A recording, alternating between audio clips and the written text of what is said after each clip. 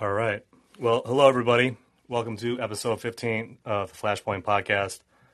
My name is Owen Higgins. I am your host. Thank you for being here. Today, we are going to be talking about Brazilian politics, specifically David Miranda and Glenn Greenwald, Ciro Gomes, and Lula and Bolsonaro. And to talk about that, I am joined by Brian Mier.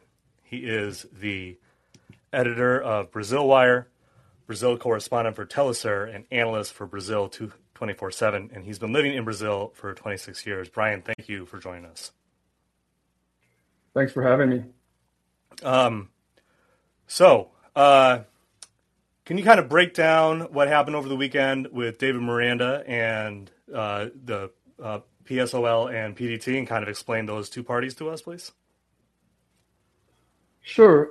David Miranda was a member of the MES, M-E-S, internal tendency of PSOL party, which is the Socialist and Liberty Party, which is a small party which bills itself as being vanguard leftist with a lot of arguing internal tendencies. Some of them are Trotskyists, but split off from the PT in 2005.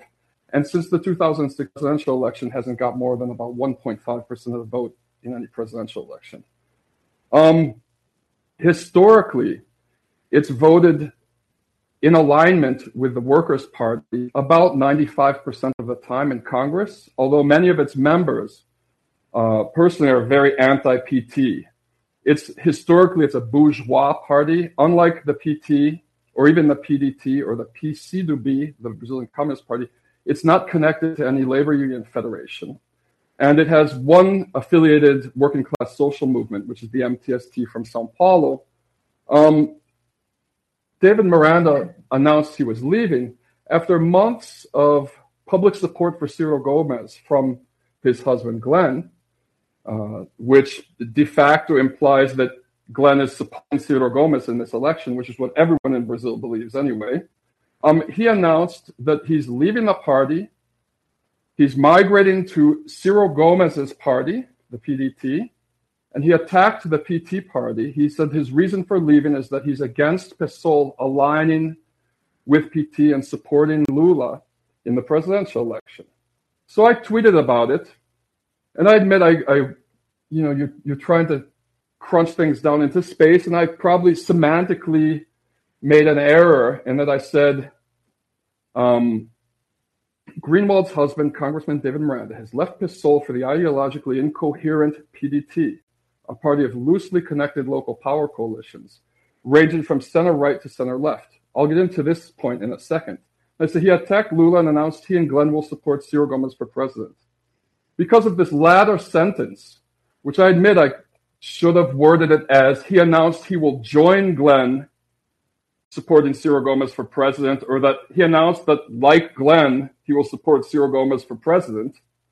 Glenn has called me a pathological liar, a piece of shit, and some other things online. He's getting very explosive and saying that I don't know anything about the PDT party. So what I'd like to do is give a background to the PDT party now, if I can. Yeah, please. This is a party that Ciro Gomes only joined in 2015. It's actually his sixth or seventh political party. He's been in both left and right-wing parties over the years. The first party he was aligned with was PDS, which was the Arena official government party of the military dictatorship in 1982 and 1983, while the dictatorship was still going on. Then he joined the right-wing Keynesian PMDB, which was the only official opposition party allowed by the dictatorship. He remained there until 1990. Then he joined neoliberal Clintonian Fernando Henrique Cardoso's PSDB party from 1990 to 1997. He joined PPS, which at the time was left. It's now a third way party, which changed its name to Cidadania. Then he joined the center-left Socialist Party, PSB, for about 8 years, joined a centrist party called PROS for 2 years, and he aligned with PDT from 2015 to the present. PDT was founded by a legend of the Brazilian left from the pre-dictatorship era named Leonel Brizola, who was married to the sister of the last president who was deposed before the coup of 1964, Django Goulart. During the 60s, Philip Adjie's CIA diaries mentions that Brizola was the most wanted man by the CIA in Latin America for a while. When the government opened back up and he was allowed to return from exile to Brazil, he tried to name a party after Getulio Vargas's PTB, but it was stolen by some people on the right. So he created this PDT party, Democratic Labor Party, which essentially was at the time a technocratic Keynesian developmentalist center-left party, which had an alignment with one of the intersyndical or labor union federations called Força. Hold on, I'm drawing a blank, but I'll remember it later. The second biggest one after CUT, nicknamed AFORSA for short. What happened though is that Força Sindical, I'm sorry. What happened is that over the years, this party just kind of degenerated into a series of loosely based coalitions of local political power bases, many which go back hundreds of years. Remembering that for hundreds of years, many of these regional centers in Brazil had more direct contact with Portugal than they did with other cities in Brazil due to the lack of roads and things like that. I first came in contact with the PDT in 1991 when I was living in São Luís, Maranhão, and the mayor was a guy named Jackson Lago, who was friends of Fidel Castro. He set up really good public health system. And he became governor briefly and was impeached in a kind of coup around 2010. And I had a good impression of them at the time, but then I began to realize that in other states, the organizations are ideologically completely different. For example, one of Brizola's proteges is a prosperity gospel preacher called Anthony Garotinho, who became governor of Rio de Janeiro as representing PDT, and he committed all kinds of atrocities with his military police. And I remember him because I've been living in Brazil 26 years, holding a party in the governor's mansion to celebrate the first 100 kills of his military police. Later, midterm, he switched to the PSB, another center-left party that's ideologically incoherent, which Ciro Gomes was also a part of for a while. And after Brizola died in the early 2000s, the party became more and more fragmented, so that in some states, the PDT was aligned with the Lula administration. Regionally and locally in other states, it was aligned with right-wing parties. And so when the time came for the impeachment vote in 2016, they were unable to maintain party discipline, and 30% of the federal Congress people voted in favor of the right-wing coup against Dilma Rousseff. And then in 2019, when it came time to vote on Bolsonaro's deep neoliberal austerity cuts to the retirement system, the real left-wing parties in Brazil, which are the PSOL, PT, and PCdoB, the Communist Party of Brazil, 100% of their Congress people voted against these retirement reforms. But once again, 30% of the PDT Congress people voted in favor of these neoliberal reforms.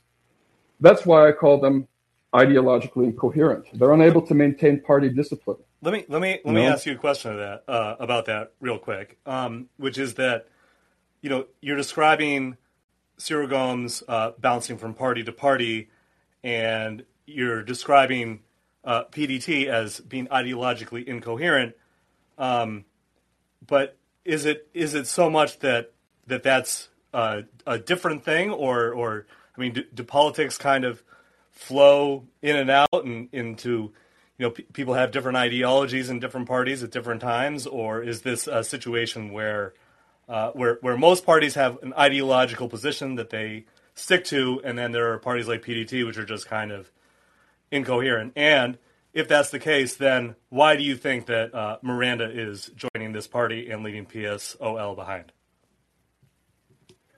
Okay, no, some parties have more party discipline than others. I mean, I would argue that the U.S. Democratic Party doesn't have very good party discipline because there's always a Joe Lieberman popping up, But and blocking any kind of initiative to benefit the working class. Right-wing parties vote almost always together in a bloc. On the left, the PSOL, PT, and PCdoB all have maintained party discipline really well. They always vote together in a bloc on the same initiatives, and PDT doesn't. So I'm not saying their situation is unique at all, and I would say that they're more left in terms of congressional voting record than another party that's considered center left that's probably entering into coalition with the Lula platform, which is the PSB, which Gomez was also part of. What was your question about Ciro Gomez again? I'm sorry. I wasn't really asking about him. I was just using him as an example of somebody bouncing around from party to party, because I know that in one of your tweets you said that people in Brazil kind of, view that as opportunism. Yeah, they don't view that very well, and maybe that's why he's polling at 4%. I mean, and I know that we have Glenn on the line. Glenn, I'll get to you in a second, but I just want to finish this real quick here, which is, if you can just kind of explain that sense of opportunism and also why Miranda's move could be seen as this, or maybe is being seen like this in Brazil.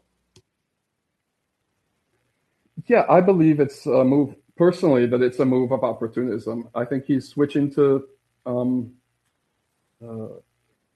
Ciro Gomez's current party of the day because he wants to support the campaign. And I view this campaign with a lot of skepticism, even though if you look at Gomez's political record, which spans left and right-wing parties, with a few exceptions to some really neoliberal stuff he did in the 90s, he's been pretty consistently what you could call like a petite bourgeois nationalist. I mean, he's making some promises like renationalizing the state petroleum company that are consistent with at least the last 20 years of his political career. The problem is that he's like an Elizabeth Warren candidate in that he's being used to divide the left, clearly, and push the election to the second round. And he's even admitted so in interviews that he's, the president of PDT recently said he's hoping that the second round would be between Ciro Gomez and Lula. Got it. Well, I'm going to invite Glenn in here now. And Michael, I know that you're the next caller, but because we have been talking about Glenn, I think it's only fair to kind of let him skip ahead here and talk a little bit with us. So I'm going to make Glenn. Here we go. And just have, Glenn, you want to just kind of say your piece here and your response.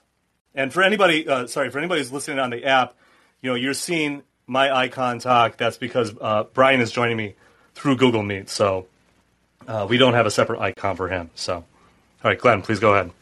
Yeah, thanks, Owen.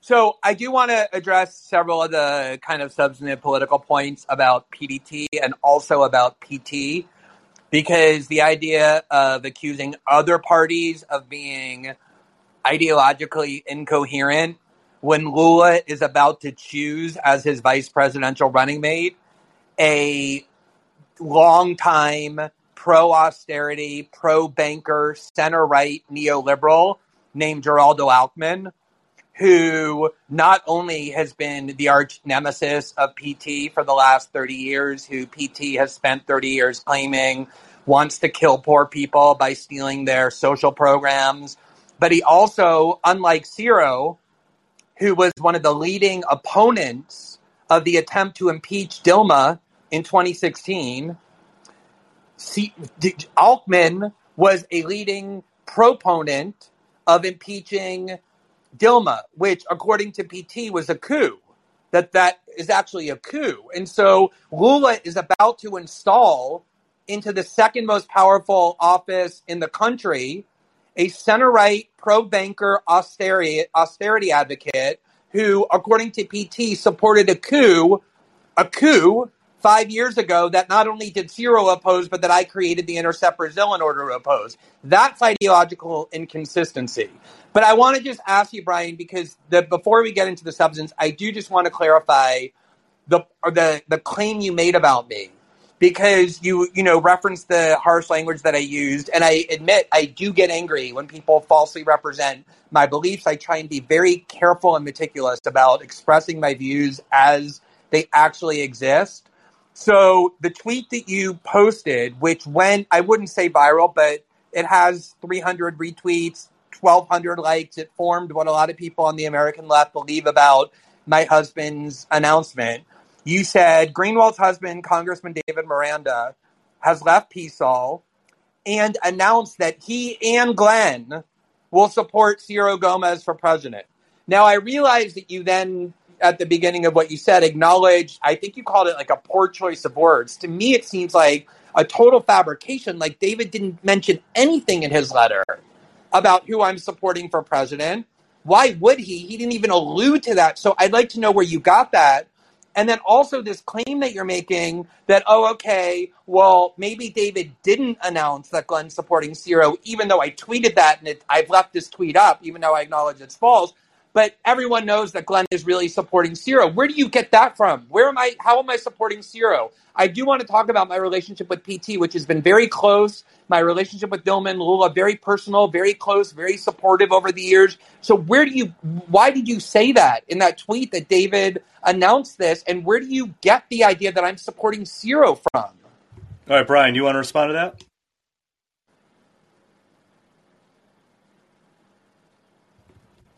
Brian, are you there? Hold on one second.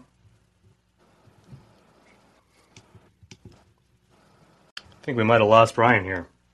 That's very disappointing, especially when we were just getting into it here. Brian, are you there? Sorry, okay. I was on mute. Can you hear me? I got you, yep.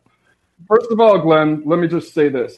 I'm not a Pulitzer Prize winning journalist. I live in a favela. I make about $1,000 a month. I've been in Brazil 26 years, closely following Ciro Gomez's career and the PT's career. And the reason I say that you're supporting Ciro, you just exemplified it. You just repeated one of his campaign talking points about Lula. And you're doing this you've been doing this for months. Can you just address the point about I'm very polite. Okay, guys, let's do this, okay? Let's have Brian speak his piece, Glenn. All right, when he's done, we'll let you speak. Fair enough. Go ahead. Yeah. Look, I very humbly, allowed you to speak your point. That's one of Ciro's talking points. Now, there's also information that, regardless of how bad Alckmin is, let's remember that Ciro Gomez was in his party for 7 years. Ciro was a member of his party. All right? And Alckmin has left the PSDB, and he's probably aligning with another one of Ciro's former parties, the PSB. So instead of looking at candidacies in an individualist basis, I look at them structurally. Structurally, the PD, I don't have that much of a problem with Ciro. The problem is his party is structurally, ideologically incoherent. They were unable to maintain party discipline during the impeachment. So Ciro has joined a party of which 30% of its federal Congress people voted in favor of the coup. Do you not believe it's a coup? You say the PT called it a coup. I call it a coup, and I'm not a member of the PT party. Yeah, so do I. That's why the semantics of my tweet in the vice presidency. Once again, I'm trying to talk, but I thought you asked me a hard, question. I thought you asked me. It's hard. I haven't finished talking yet. I'm just trying to answer your points. All right, I thought you asked me a question. Please continue. Okay, Brian, go ahead. Thank you. Thank you. I've lost my train of thought. That's a right-wing tactic to interrupt people when they're talking. You asked me a question, Brian. News. Okay, let's try to stay on the issue here, guys. All of your questions. Okay. Yeah. Okay. Let's go back to the point, though. Like Lula, the reason Lula is contemplating choosing Geraldo Alckmin as a running mate, it's a tactic to take control of the São Paulo governorship, which would give the PT the control of the two largest governments in Brazil, and probable control of Rio de Janeiro with Marcelo Freixo. That's the tactic behind it. Having Geraldo Alckmin, an enemy close to you in the vice presidential position, tactically, from their point of view, is better than having him as governor of São Paulo in charge of the military police, knowing his horrible record on that. As far as the semantics of my tweet, I apologize to you online. If you had just messaged me or sent me an email, I would have reworded it. Unfortunately, you can't edit on Twitter. I should have said he's joined Glenn in supporting Ciro Gomez for president. I apologize for that. I admit. I'll go now. You calling me a pathological liar? No, I'm a very low-paid journalist who supports his family off of this stuff. I think it's a much graver offense than miswording a tweet. You're a Pulitzer Prize-winning journalist. You're calling another journalist a pathological liar. Yeah, Glenn, you want to respond to that? Now. Yeah, well, I think Glenn should have the chance. Yes, I'm happy to. Brazil Wire has lied about me constantly, but if it's amazing that you're simultaneously acknowledging that you made a false claim about me and then playing the victim because I objected. It is a serious thing, Brian, to claim that as a journalist, I'm supporting a candidate that I'm actually not supporting. And even worse, to claim that my husband announced my support for that candidate. Like, if I were to make a mistake like that in making a claim about somebody that went viral, I would go and apologize and delete the tweet and retract it and explain what I meant to say, not attack the person who you just made a false claim about for objecting.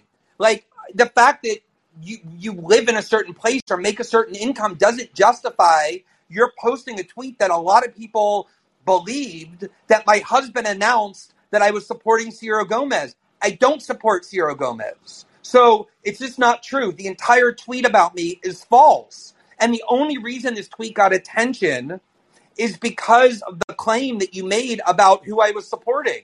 That I'm supporting this centrist, neoliberal instead of this wonderful leftist. None of that is true. I'm not supporting Ciro. That's the first thing. The second thing is, this is the point that I want to just convey more than anything else. There is this massive misconception about who Lula is and what PT is among parts of the American left that don't pay much attention to Brazil. The party that my husband was in is called PSOL. PSOL was created in 2004 when Lula was president, in his first year of his presidency. PSOL was a party created by former members of PT who quit PT in protest of Lula's neoliberalism. They argued that Lula was imposing all kinds of austerity measures on retirement benefits that bankers had long wanted, that he had given up his left-wing roots, that there was nothing socialist about his party. They also objected to corruption scandals that were plaguing PT. So PSOL was a party formed to oppose Lula and PT from the left. There's an enormous amount of opposition to Lula and PT from the left. And and David's party has never supported PT or PSOL in any election in the first round. So the whole idea that David left PSOL and now it means he's not supporting Lula is completely false. PSOL was created to be an opposition party to PT from the left. It was never part of PT's government. It was always opposing PT from the left. And Ciro, aside from the fact that, like I said, he opposed impeachment of Dilma, while Lula's new friends, including the person he's about to make vice president of the country, supported impeachment, Ciro's criticism of Lula is also from the left. There's an article that anyone who's interested should go read in Carta Capital, which is a longtime leftist magazine. It happens to be where I work as a columnist. Ciro also is a columnist for Carta Capital. The last article that Ciro published was in December of last year, and the headline was 13 years of PT in power did not result in any progressive advancements. And then the subheadline is, there's no project that PT is presenting because PT has delivered the country to the forces of international capital and finance. That's Ciro's critique of Lula, just like my husband's old party critiqued Lula from the left as being too much of a neoliberal, as having tried to please international capital. Lula did a lot for the poor during his time in office, but the rich also got richer and inequality continued to be very severe. And Ciro is running on a platform of alleviating inequality. And my husband, who grew up as an orphan in one of Rio's worst favelas, only has one issue, and that issue is inequality. And that's why he left his party, because they're about to support Lula instead of Ciro, who my husband believes, especially with Geraldo Alckmin about to be on the ticket, is going to be a more left-wing candidate than Lula. Now, you can disagree with that, but claiming that he gave up his socialist roots or he moved to the right is absolutely false. As he made clear in his letter, he was doing it because he thinks Lula is too much of a neoliberal and too closely tied to the finance industry to do anything about inequality. Let me just jump in here real quick just before Brian responds. I just want to make one note, which is that, Glenn, I understand your complaint about the tweet, but I think that, one of the reasons that, it went viral and people paid attention to it as well is that your husband is a public figure and he's pretty well known in the U.S. And so him making a political change like this is something that people in the U.S. are also interested in. I don't think it's solely because of your support of Ciro. Owen, you really think there's a lot of interest in the political career of a single Brazilian congressman, absent the fact that he's married to me in the United States? You really going to say that there's like a separate interest in David's ideology and political path? Maybe it is all about you, but I think that I find Brazilian politics interesting, and I find your husband's politics interesting, and I was certainly interested in this story before, I really had any idea about your position on Ciro or Lula, which I hadn't really been following. But anyway, Brian, go ahead. Yeah, Glenn, I think it's hilarious. You say my tweet didn't viralize, but then you said it viralized, and you insist that you're not supporting Ciro, but you're using up all of this time to just repeat all of his talking points, which most people don't believe. That's why he's polling at 4%. Remember that the most neoliberal anti-inflationary program ever implemented in Latin America during the crises of the 1990s in countries like Peru, Mexico, and Brazil was the Real Plan, which gave Brazil the world's highest interest rates. For years, Brazil was in the Guinness Book of World Records for highest interest rates. That's a principle of neoliberalism. And the architect of that plan was Ciro Gomes while he was in Fernando Henrique Cardoso's PSDB party as finance minister in the right-wing Itamar Franco administration. So Ciro can say whatever he wants. People don't usually listen to it. This is a fairy tale about the founding of the PSOL. I lived in Brazil when the PSOL was founded, when the PT kicked out many of its Trotskyists for siding on a retirement reform package that penalized some of the richest government workers who had retirement pensions higher than their salaries, while bringing in tens of millions of rural informal sector workers into the retirement program. And this, in a study by IPEA, was the second biggest factor in lifting 40 million people above poverty during the Lula government after his massive minimum wage rises, which minimum wage suppression being another pillar, key tenet of neoliberalism. With the Bolsa Familia program, a distant third in terms of not just reducing poverty, but inequality, because Brazil had record levels of inequality reduction measured by the Gini coefficient during the PT years. So this stuff you're rehashing from the PSOL's Trotskyist creation myth and the hot wind, the hot air that Ciro is blustering about what he would do if he was elected with a coalition made up of 30% of the congressmen in his own party are snakes. It's hard to believe you when you say that you're not supporting Ciro.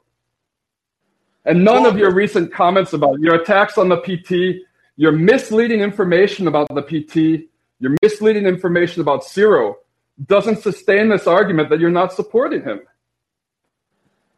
First of all, you just got done saying that this critique is a critique of PSOL, a socialist party from the left. And so the fact that I share PSOL... I said both PSOL and Ciro. I thought, are we going to have an exchange or are we going to talk over me? I thought that was let Glenn respond, Brian, please. Yeah, that was a weird right-wing tactic to interrupt me while I was talking. So this is a critique that a huge number of people on the left Point taken, Glenn. Again, what are you doing? Okay, guys. Let's try to be adults here. All right, Glenn, please go ahead. So the reason that there is a left-wing opposition to Lula in PT, of which my husband was as part of that party, is precisely because this partnership that Lula has with the bankers, with the oligarchs of Brazil, as represented by his choice of Geraldo Alckmin as his vice president, that's all but finalized, is because Lula has governed as a neoliberal. He's way more like Chuck Schumer than he is like Jeremy Corbyn or Evo Morales or even Bernie Sanders. And the odd part of what Brian said is he accused my husband, when you asked him, Owen, of why he thinks David decided to switch parties. Brian said, I think it's opportunism. And then he quickly added, because he believes in Ciro's program. If it's true that Ciro is some loser, fringe politician that's only polling at 3%, and that's a complete exaggeration, Ciro got 13% when he ran in 2018. He's usually at 8 or 10% in most polls. There was one poll that came out at 3%, but let's say that he is at 3%. Let's say that he's a total loser. How is it opportunism to go from supporting the most popular candidate, which is clearly Lula, to supporting a candidate that Brian himself says nobody believes in? Why would that be opportunism? That's the opposite of opportunism. David left because he doesn't want to be part of a party that is subservient to a politician that he believes has governed as a neoliberal. And, there is all kinds of, again, I am not a hater of PT. I almost went to prison in 2020 in order to do reporting that got Lula out of jail. Lula wrote me a letter in 2020, the last letter that he chose to write before he was finally released from prison because of my reporting, saying that he is so grateful to the service that I performed for Brazilian democracy, that he regards me as one of his closest friends, that he has eternal solidarity for me. I am not an enemy of PT. I created the Intercept Brazil in 2016 because there were no media outlets opposing what I do regard as a coup. And this is why, Brian, I'm so horrified by the idea that Lula is going to pick one of the leaders of that coup.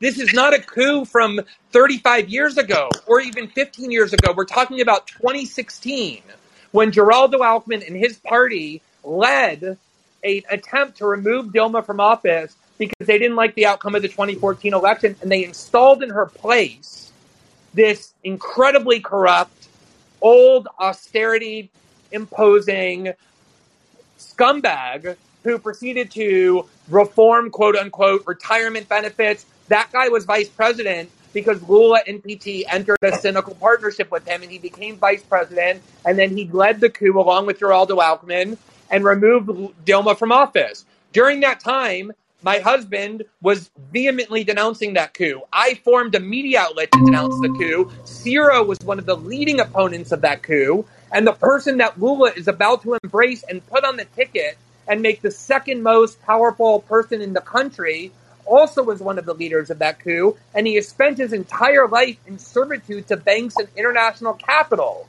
So you have this party that has spent 2 decades in an alliance with pro-oligarchs and neoliberals, and then the defenders of this party have the audacity to accuse other people of being ideologically incoherent. I agree with a lot of your criticisms of PDT. Ciro went to war with members of his party who were supporting this reform of the Previdencia and reform of retirement benefits. He tried to kick out of his own party the people who supported these austerity measures. But Lula has been in bed with those people for decades and is about to embrace one of them as his vice presidential running mate. David said in his letter, neither PDT nor PSOL nor PT are perfect. They all have serious imperfections. And so you have to pick which path you think you can best do your politics on in order to have your voice heard and be able to do the politics that you believe in. But how can you accuse David of doing something that's opportunism when he's abandoning the strongest faction, by your own reckoning, and going to a candidate in a party that is way behind in the polls? You only do that out of conviction, not out of opportunism. Well, Brian's having some technical difficulties here and kind of just missed all of that, which is unfortunate because I thought that was pretty good. So I'm trying to get him back here. Glenn, I'm going to ask you if you could possibly condense that last. I know that was like 5 or 7 minutes. Do you think it's possible for you to condense that into like 2 minutes, just so that Brian can kind of respond to the point that you were making? Yeah, sure. So, first of all, I was saying that the critique that I'm making of PT is not one that's just confined to Zero.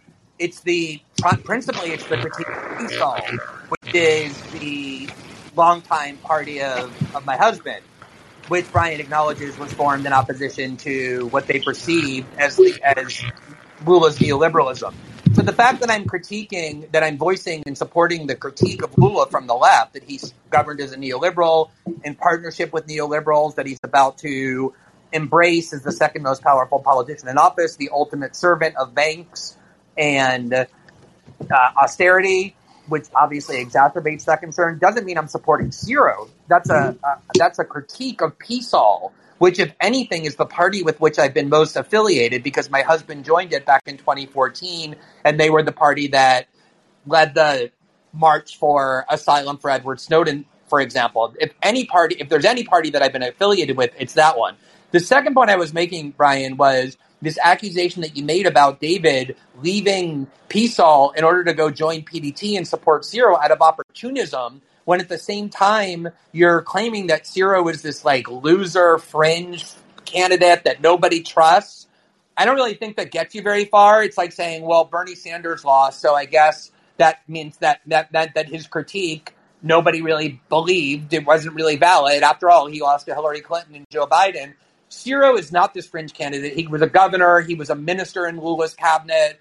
He got 13% of the vote in 2018. Most polls show him at 7%, 8%, some even at 10%. There's one poll that shows him at 3%. But even if you're right that he's only at 3%, that he's this loser candidate that nobody likes, why would you accuse David of abandoning the most popular and the strongest faction in order to go to what you claim is a complete loser fringe party, which is something that you would never do out of opportunism? That's the opposite of opportunism. You would only do that out of conviction. All right, Brian, do you want to respond? Yeah. Okay, let's just remind everyone that Ciro Gomes was a right-wing governor. He was a member of a right-wing political party when he was in command of one of the most racist military police apparatus in Brazil, Ceará. Last year, Ceará's military police, 100% of the people they killed were black. Okay, he was governor a long time ago of that state, but he was in a right-wing party at the time. I didn't use the word loser you're putting words in my mouth. I didn't use the word loser to describe Ciro. I provided accurate polling data whose average support level in the last 4 polls is around 5%, 2% margin of error. One puts him at 3, another puts him at 7, another puts him at 4. Average is about 5%. Why does his candidacy matter? It's because he's being built up by international capital and international global elites, the millionaire class.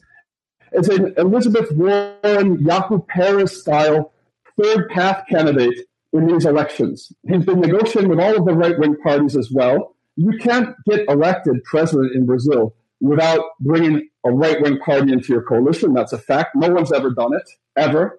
Okay? But the whole point of his candidacy is not to win, it's to divide the left.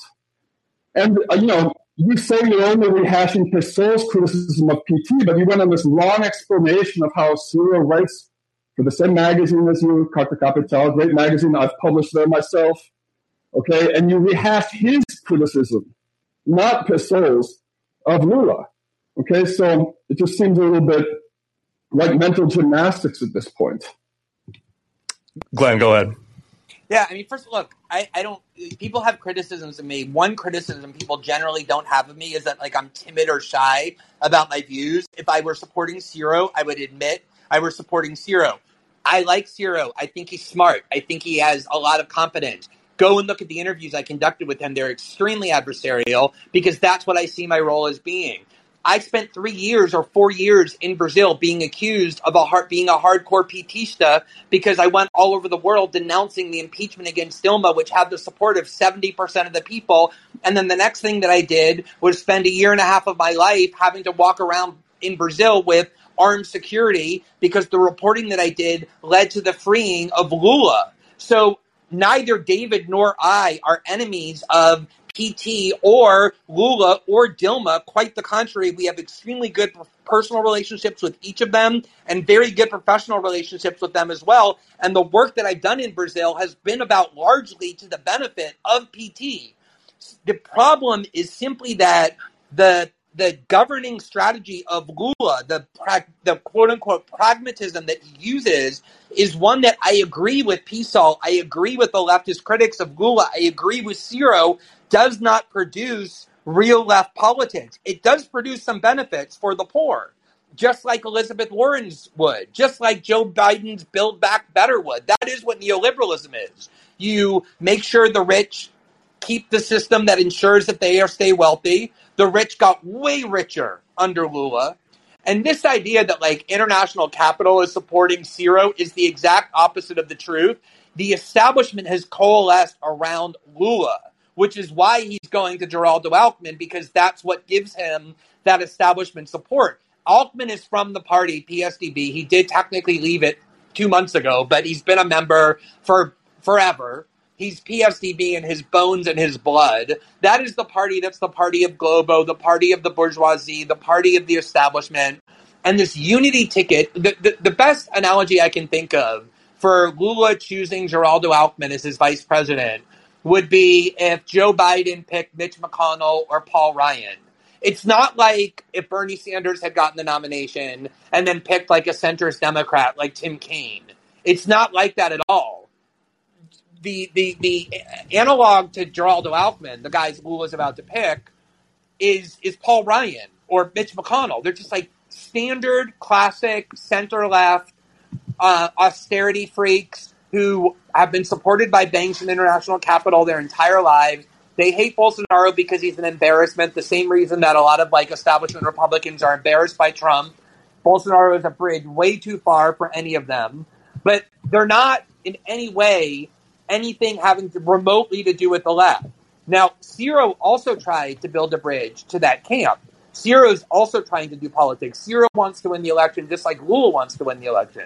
So, like I said, I'm not saying Ciro is this savior of the left, nor am I saying that Lula is this like villain. Lula did do a lot of good things during his presidency. The problem is that the kind of politics Lula does is status quo preserving.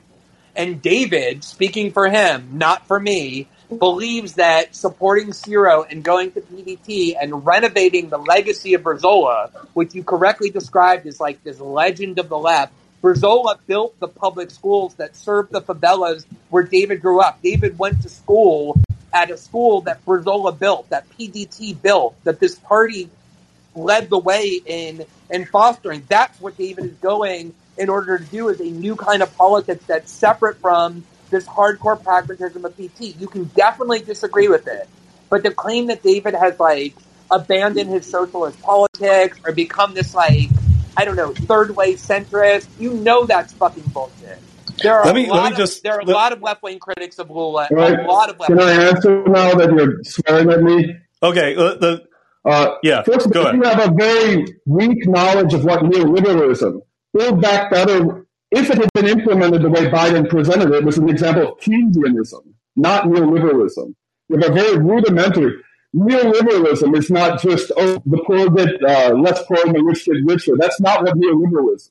It's based on monetarist economic dogma, and it involves the kind of austerity conditionalities that Brazil was tied to for the first 2 years of Lula's government. He was tied. He couldn't increase funding for health and education because of the conditionality agreements and the IMF loans that were made by Fernando Henrique Cardoso at a time when Ciro Gomes was in Cardoso's party. Okay? So that's why João Paulo Stagingly from the MST, for example, he considered Lula's government and many other left thinkers in Brazil consider his government to be a kind of hybrid of Haupt-Seltenvertadung developmentalism in English, which is a kind of tropical Keynesianism, with some elements of neoliberalism which were necessary to avoid being crude. No party's ever taken power in Brazil, a coalition with these right-wing parties that are holdover from the dictatorship. And I didn't say that Mier is the candidate of international capital to win the election. He's a Yaku Pérez-style candidate of international capital to divide the left, which is what you're doing, bringing up all of these factually questionable criticisms of the PT years during an election year and praising Ciro Gomes, like you are again. You're using the space in this program to campaign for Ciro Gomes. Let me just say one thing. Just before. Can I just say? Owen, can I? Okay, go ahead. One yep, quick point. Of course. Yep. It is actually, it's genuinely bizarre. This critique, you're dividing the left in an election year. This is what Hillary Clinton and like Neera Tanden and the DNC say about people who vote for Jill Stein or Bernie Sanders. You're dividing the left. Yes, Hillary Clinton's not perfect, but she's our best chance to defeat fascism. In Brazil, it's even more rational. There are 28 parties. There's a first round and a second round of voting. The left has always had the liberty to vote for the person they think is the best person in the first round. Obviously, if Lula faces Bolsonaro or Lula faces Moro in the second round, David is going to support Lula like he's always done, like PSOL has always done. But this rhetoric of like, oh my God, you're dividing the left by supporting the candidate you think is better. This is like DNC rhetoric deployed against the left. Well, let's Brian, just before Clinton, which is outrageous. Just before you respond, and also you refused to interview Haddad in 2018 when he was running for president. So you weren't that friendly to PT in 2018. I asked Haddad 100 times. I interviewed Lula in 2018. We had a request in to interview Lula in the courthouse, and it got denied. We wanted to interview Lula and Haddad. The court blocked Lula, and Haddad didn't answer. I did interview Lula in 2018. The Supreme Court allowed it. Okay, so the question that I have, Glenn, and this is just kind of going off of what you were saying before. What's the difference between what you're saying is like this pragmatism from Lula and this and joining a party like the PDT?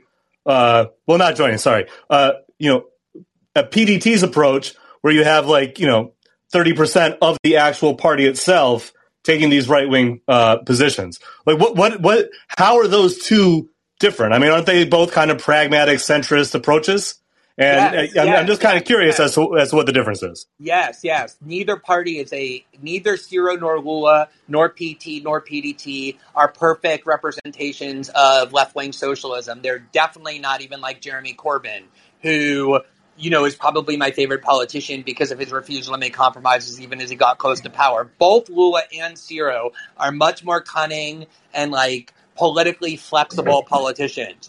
The reason that David feels like PDT is a better path is because Lula has already demonstrated how he governs. It is a very kind of stagnant, status quo perpetuating form of governance. The fact that he's joining hands with Altman signifies he intends to do that even more than ever before. There's this sense that just like there was with Trump, that we have to get rid of Bolsonaro and return to normalcy, stabilize Brazil in the international markets, whereas Ciro is a more outsider kind of candidate, not in terms of how he has lived his life. He's been in politics all his life, but in terms of his mentality, in terms of his personality. And the important thing for David is everyone believes Lula is going to win. The important thing for David is that opposition to Lula comes not only from the Bolsonaro right, but that there's a healthy, vibrant opposition to Lula once he wins from the left, which joining with PT and subsuming yourself under PT will basically ensure doesn't happen, whereas Ciro is definitely going to be a bulwark against Lula, whether he wins or not. That's David's thinking and his strategy. Brian, do you want to respond to that question that I had? I will. First of all, it's a false equivalency to associate PDT with PT in terms of pragmatism, because the two clear examples I gave, the impeachment and the neoliberal deep austerity retirement reforms, 100% of PT congresspeople opposed both of those measures. 30% of PDT supported both of those measures. It's a false equivalency. And you've also made some false equivalencies with the PSDB party, which after all is the Social Democratic Party of Brazil. Now, it's true. They created the anti-PTism. Fernando Henrique Cardoso was a Clintonian disaster. Nevertheless, I've lived for the last 15 years in a state that's been governed by PSDB the entire time, and former PSDB ex-governor of São Paulo, Geraldo Alckmin, believes in free universal access to public health and public education. I can't afford health insurance. I go to the doctor all the time in the free public clinics that were set up by the PSDB during the last 20 years of governing this city. So there's a little bit of nuance that's been missed with these false equivalencies you're trying to make between like Lula and Hillary Clinton and me and the DNC, making these justifications to vote for Biden, who I didn't vote for, So there's a lot of nuance here. As me and Professor Sean Mitchell and Brian Pitts pointed out in an article we wrote last year criticizing Jacobin's PSOL-heavy coverage of PT during the coup period, it's a common false equivalency of U.S. analysts to make these comparisons with the Democratic Party, in which Lula represents the Democratic elites. When it's ridiculous because he's a former labor union leader. There's never been a former labor union president in the Democratic Party. All right? It's a common mistake. It's a form of stringing together mind-stopping cliches that affects the minds of people who don't know much about Brazil. But there's too much nuance there. That's not the case in any of those comparisons. Not between the PT and PDT and pragmatism. Not between referring to Ciro Gomes as a Jaco Pérez-style candidate whose main goal is to split the left and drive the election to a second term so the international right can rally behind Bolsonaro. None of that holds water. Even PSDB and the Democrats doesn't.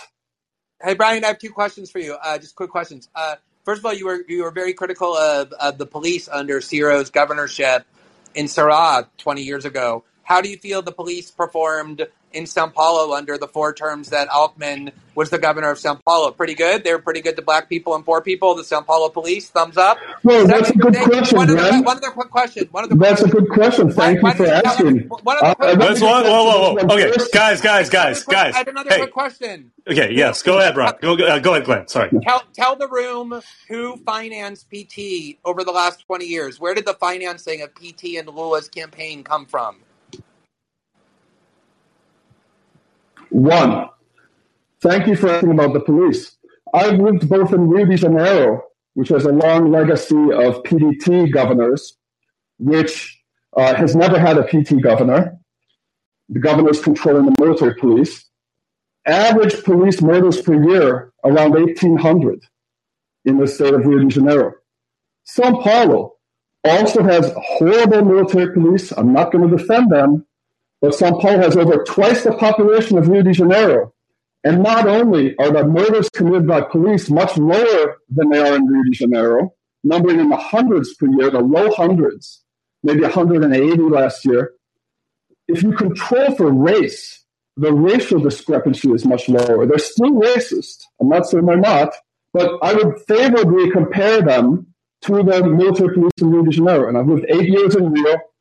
12 years in Sao Paulo, 9 years in the Northeast. I've lived in Maranhão, Recife in Salvador, and most of the time in poor communities with a lot of contact. I know people who were killed by the police. I saw an off-duty policeman light a homeless person on fire once. So I've got a long experience. I've seen people get shot by the police before. And that's my analysis of that. As far as campaign financing, I don't know. I know there's multiple donors, but there's also there were restrictive limits to how much could be donated until the coup when they started opening up more. It doesn't compare with like U.S. donors. It doesn't compare with how much Rupert Murdoch can donate to a Republican in the United States or something like that. But first of all, I don't know why you mentioned Rio. Rio hasn't been governed by PDT since 20 years ago. The last PDT governor of Rio de Janeiro was Garichinho, who was done in 2002. But, I mean, if you ask anyone on the left what they think of the Sao Paulo police under Alckmin, the person Lula is about to make the second most powerful politician in Brazil, they'll tell you that it's an incredibly violent, brutal, racist police force that Alckmin presided over. He unleashed them on the homeless labor movement, all kinds of protests. He just would send the military police, the civil police in to just completely maul people. And PT has been funded, you didn't really answer, by the biggest corporations in Brazil. OAS, Odebrecht, all the people who got caught up in a corruption scandal, who, yes, the prosecutors and the judges were very corrupt. That's what my reporting showed. But so were a lot of the corporations that have been funding PT for the last 20 years. Millions and millions of dollars pouring into the coffers of PT and Lula in the last 20 years from the most gigantic corporations in the country. And they got their money's worth because they did very well under his government, which is why they're coalescing now behind Lula and Alckmin. So it's just not the idea that PT is this real leftist move. No one believes that, which is why there's so much left-wing opposition to Lula. And yes, people want Bolsonaro out so badly that they're going to coalesce behind Lula. I have very little doubt that Lula's going to win. That's the reason, though. It's because of the anti-Bolsonaro sentiment. People are desperate to get Bolsonaro out, and Lula's clearly the best choice. But to present Lula and PT as this kind of pure left-wing project when they've had nothing but establishment support from every direction for so long is amazing. And then the final thing I'll say is it's going to be bizarre. For the last 20 years, PSDB, which is Alckmin's party until very recently, has been the party that ran against PT in every election. Every 4 years, PT will say, PSDB wants to murder your babies. They want to starve your kids. They're fascist. They're racist. Now suddenly that Lula wants to put them on the ticket, suddenly now, oh no, they're really nice people. They believe in universal health care. They're really not that bad. Their police aren't as racist as other states. Just go and look what PT has been saying about PSDB for the last 20 years and about Alckmin. And now that Lula wants to embrace him and make him his vice president, now suddenly, oh no, they're really nice guys. They're basically just like Joe Biden. I mean, it's a complete rewriting of history. But let me step in here because you're lying through your teeth. PT is not forming a coalition with PSDB. You're lying, Glenn. Gerald Alckmin left the PSDB. He joined PSD, Ciro Gomez's former party. PT is not forming a coalition with PSDB. Stop lying. Also, stop giving misinformation about the Lava Jato investigation that your own former employer, the billionaire Pierre Medell's publication, Intercept, worked hard to debunk. Now you're pulling up Lava Jato information about mysterious corporate campaign donors for PT. You don't think Odebrecht you called me a pathological liar. The PSOL party, the left opposition that you talk about as being so grand and huge. You don't think Odebrecht is corrupt? Hey, Glenn, come on. Go ahead, Jan. 500,000 votes in the last presidential election, Glenn. Brazil has 212 million people. 500,000 votes for Guilherme Boulos doesn't constitute a huge left opposition to the PT. Okay? Now you're just making stuff up. This might fly with people who don't live in Brazil. Someone who actually lives in, and I didn't say that the military police of São Paulo is good. Stop putting words in my mouth, too. Can I ask you, Odebrecht and OAS, the corporations that I said... The companies that were bankrupt in 2015... Are they corrupt? By Lava Jato, 4.4 million job losses? I'm asking you if Odebrecht and OAS, the two corporate giants that have poured gigantic sums of money into the coffers of PT and Lula, if they're corrupt. Are they corrupt, those two corporations? It's irrelevant. They're bankrupt. So the Lava Jato operation bankrupted them. Were they corrupt? Alvarez and Marcel, the U.S. law firm, is overseeing their restructuring. Were they corrupt? The U.S. DOJ worked with Lava Jato to bankrupt them to open up space for even more corrupt construction companies like Halliburton in Brazil. That's what happened. You bring up these skeletons from the past, but if you look at how Lava Jato really went down, it's kind of disgusting to see you using Lava Jato rumors and hearsay to attack Lula from a position that you say is from the left, but you're a Fox News commentator, and a millionaire, so I'm not sure if you're really on the left. Okay, guys. I just want to know. I really need an answer. Were OAS and Odebrecht corrupt? These corporations, are they corrupt? These billionaire corporations are they corrupt or not? That's a cliche. I would say every construction company that operates in a capitalist system is corrupt. It's according to the World Bank, it's one of the 5 most corrupt industries in the world. But these national construction industries in Brazil were a lot less corrupt than the predatory U.S. companies like Halliburton, who were allowed to come in after the United States DOJ worked together with the Lava Jato task force to bankrupt Brazil's 5 largest construction companies by freezing all of their operations during the lead up to the 2016 coup, greatly exacerbating what CEPR and Mark Weisbach called a minor recession that had initially been caused by a miscalculation of the Selic rate by Guido Montiga. Did OAS and Odebrecht Is anything corrupt in the capitalism? Every business is corrupt. Fox News is incredibly corrupt. Intercept is corrupt. Everything's corrupt in capitalism. I agree. Did OAS and Odebrecht bribe politicians?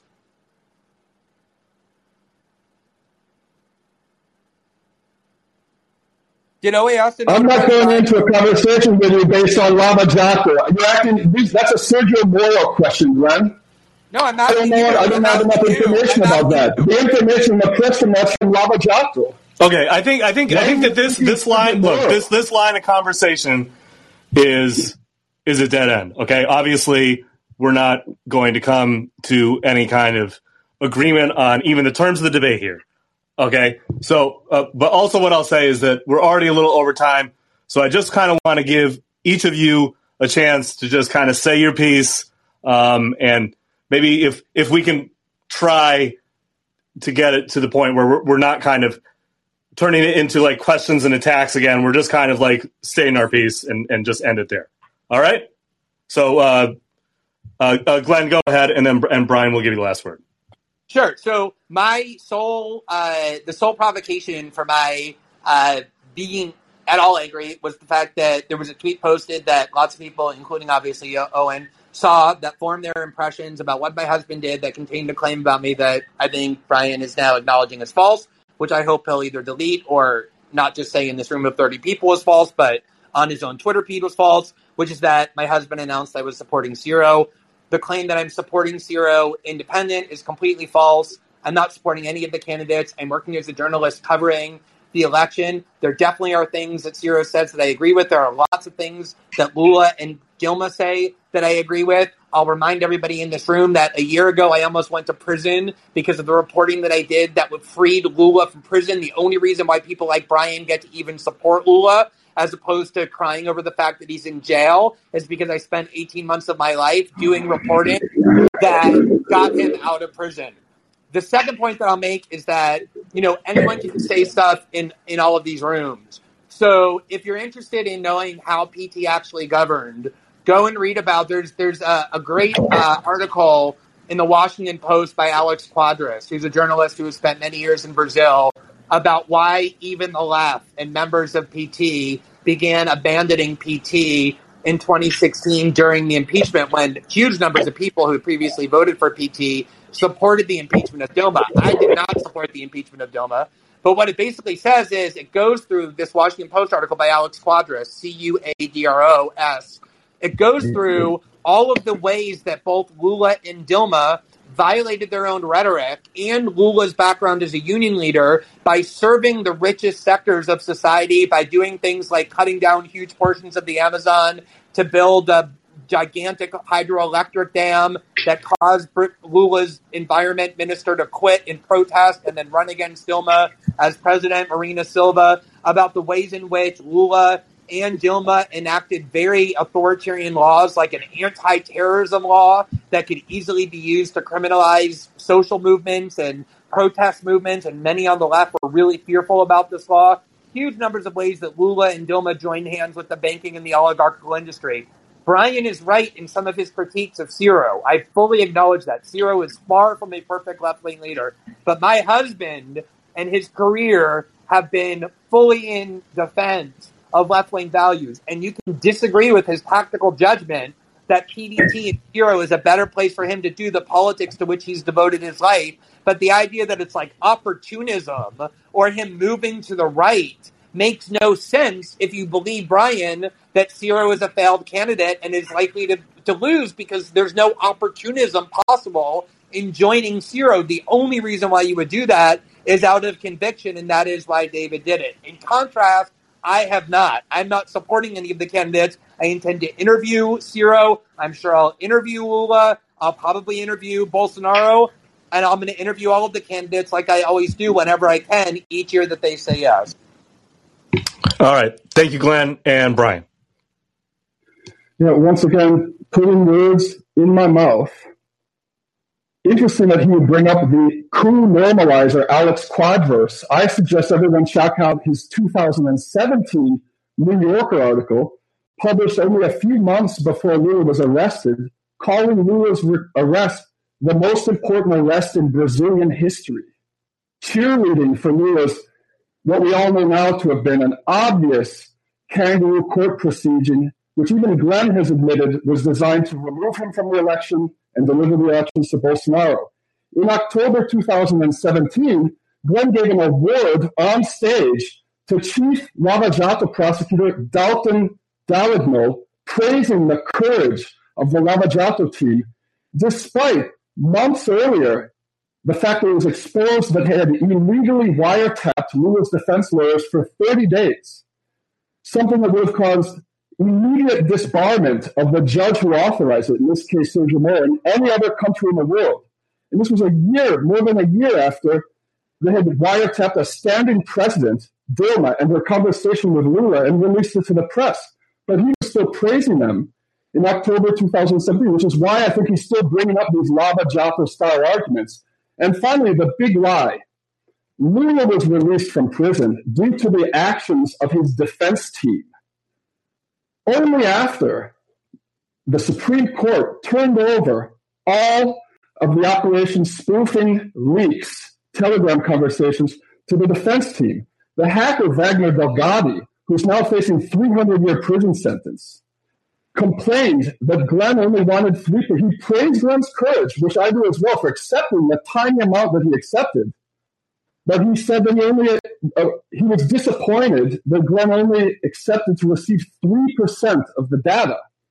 After the data was received, it took over a year for The Intercept to release, after Glenn had even left the paper, release the story about the constant every 15-day meetings with 18 members of the FBI held with the Lava Jato task force that went on for 5 years. The information from Operation Spoofing was released homeopathically to generate clicks. If it had all been turned over to the public like Julian Assange would have done, maybe that would have influenced Lula getting out of prison earlier. As the case turned out, he was only released from prison after the Supreme Court had seized all of the data and turned it over to Lula's defense team. But the argument that was approved by the Supreme Court had been submitted before the leaks came out. So you have to be very careful listening to what he claims about different things. And I do think it's a glaring omission that in 2018 he didn't interview Fernando Haddad. And, that's all really I have to say. I think anyone who's listened to this podcast can realize that he's supporting Ciro Gomez. I mean, it's laughable now that he would even make the assertion that he's not supporting Ciro Gomez after rehashing all of his conspiracy theories and arguments and attempts to kind of like present himself as being a leftist from his actual, from his campaign for the last year. So that, and also one final thing, the subgroup of PSOL party that David Miranda used to belong to is called the MES. The leader, Luciano Gendo, publicly supported Lava Jato and publicly supported the impeachment of Dilma Rousseff until the party base ordered her to be quiet and retract her statements in 2016. Okay. So it's important so that's all I'm going to say. All right. Well, look, if you want me to say something I already said publicly on Twitter, I should have worded that tweet differently. It's up on Mier, some comments you made, but I'll put that up on that tweet thread as well. Okay. Well, this has been an interesting conversation. I'd like to thank you both for joining us and for talking. I know that there are a couple other callers on the call, and I actually cannot take you guys, unfortunately, because I do have to run. But again, Glenn, Brian, both of you, thank you very much, and thanks for for keeping this pretty respectful. I know that things got a little heated a couple times, but I think that for the most part, this was a pretty productive conversation. So I'd like to thank you both for that. I'd like to thank everybody for listening, and we'll see you on Thursday. All right. Thanks, Owen, for doing this. Appreciate the invite. Thanks. Absolutely. Bye-bye. Bye, Glenn.